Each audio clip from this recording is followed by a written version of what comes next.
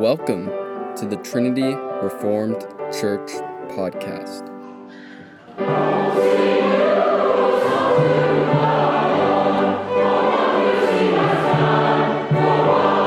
The Dubious Diversity Rationale, as read by the author, Jason Cherry.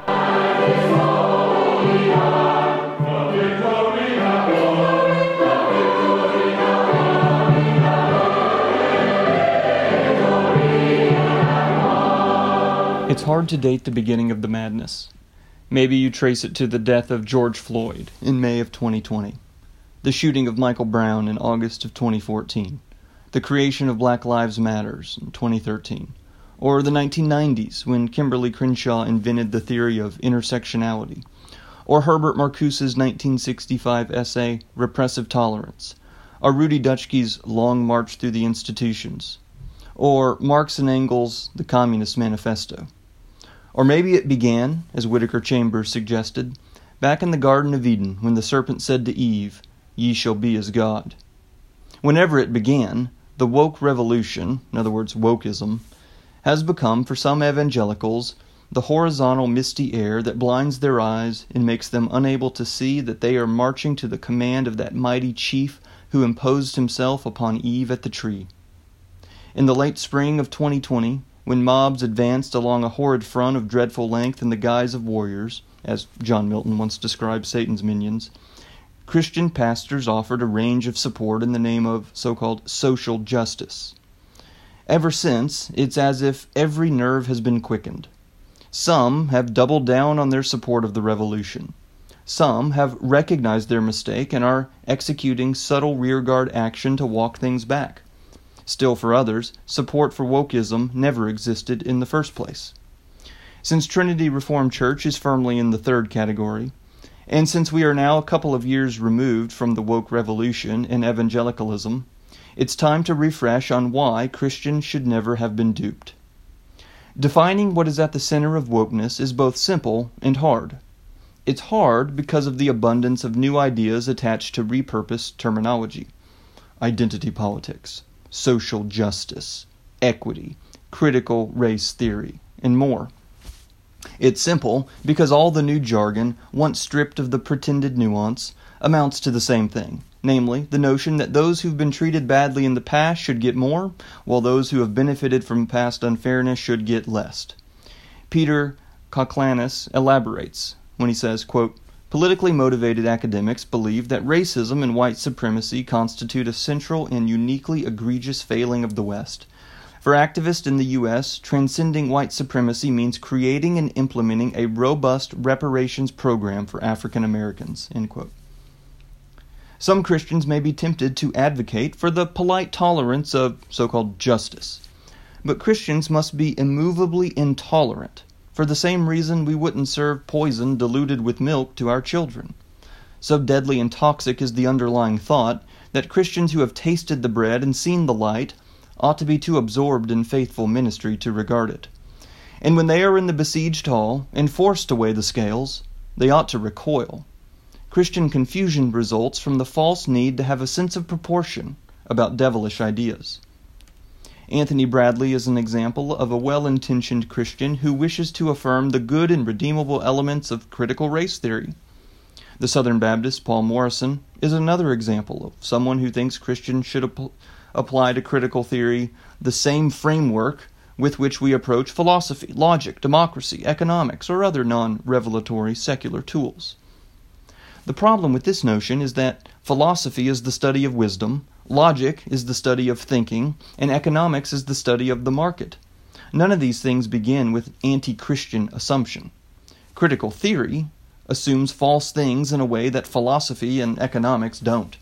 It assumes that whiteness is a sin, privilege is unfair, the United States was founded on the desire to protect slavery, and systemic racism is the normal state of affairs in the United States today. The architects of wokeism could never advance directly in the teeth of a noble confessional Christianity. It began as an insidious debauching and drugging of the academic mind, an ideology of ingenious sophism, which, when introduced into the church, follows to the complete destruction of the gospel. The sophism calls for a repressive tolerance, disguised under a farcical pretense of so-called justice, themselves to be the sole judge of its boundaries. This is an immediate problem for Christians.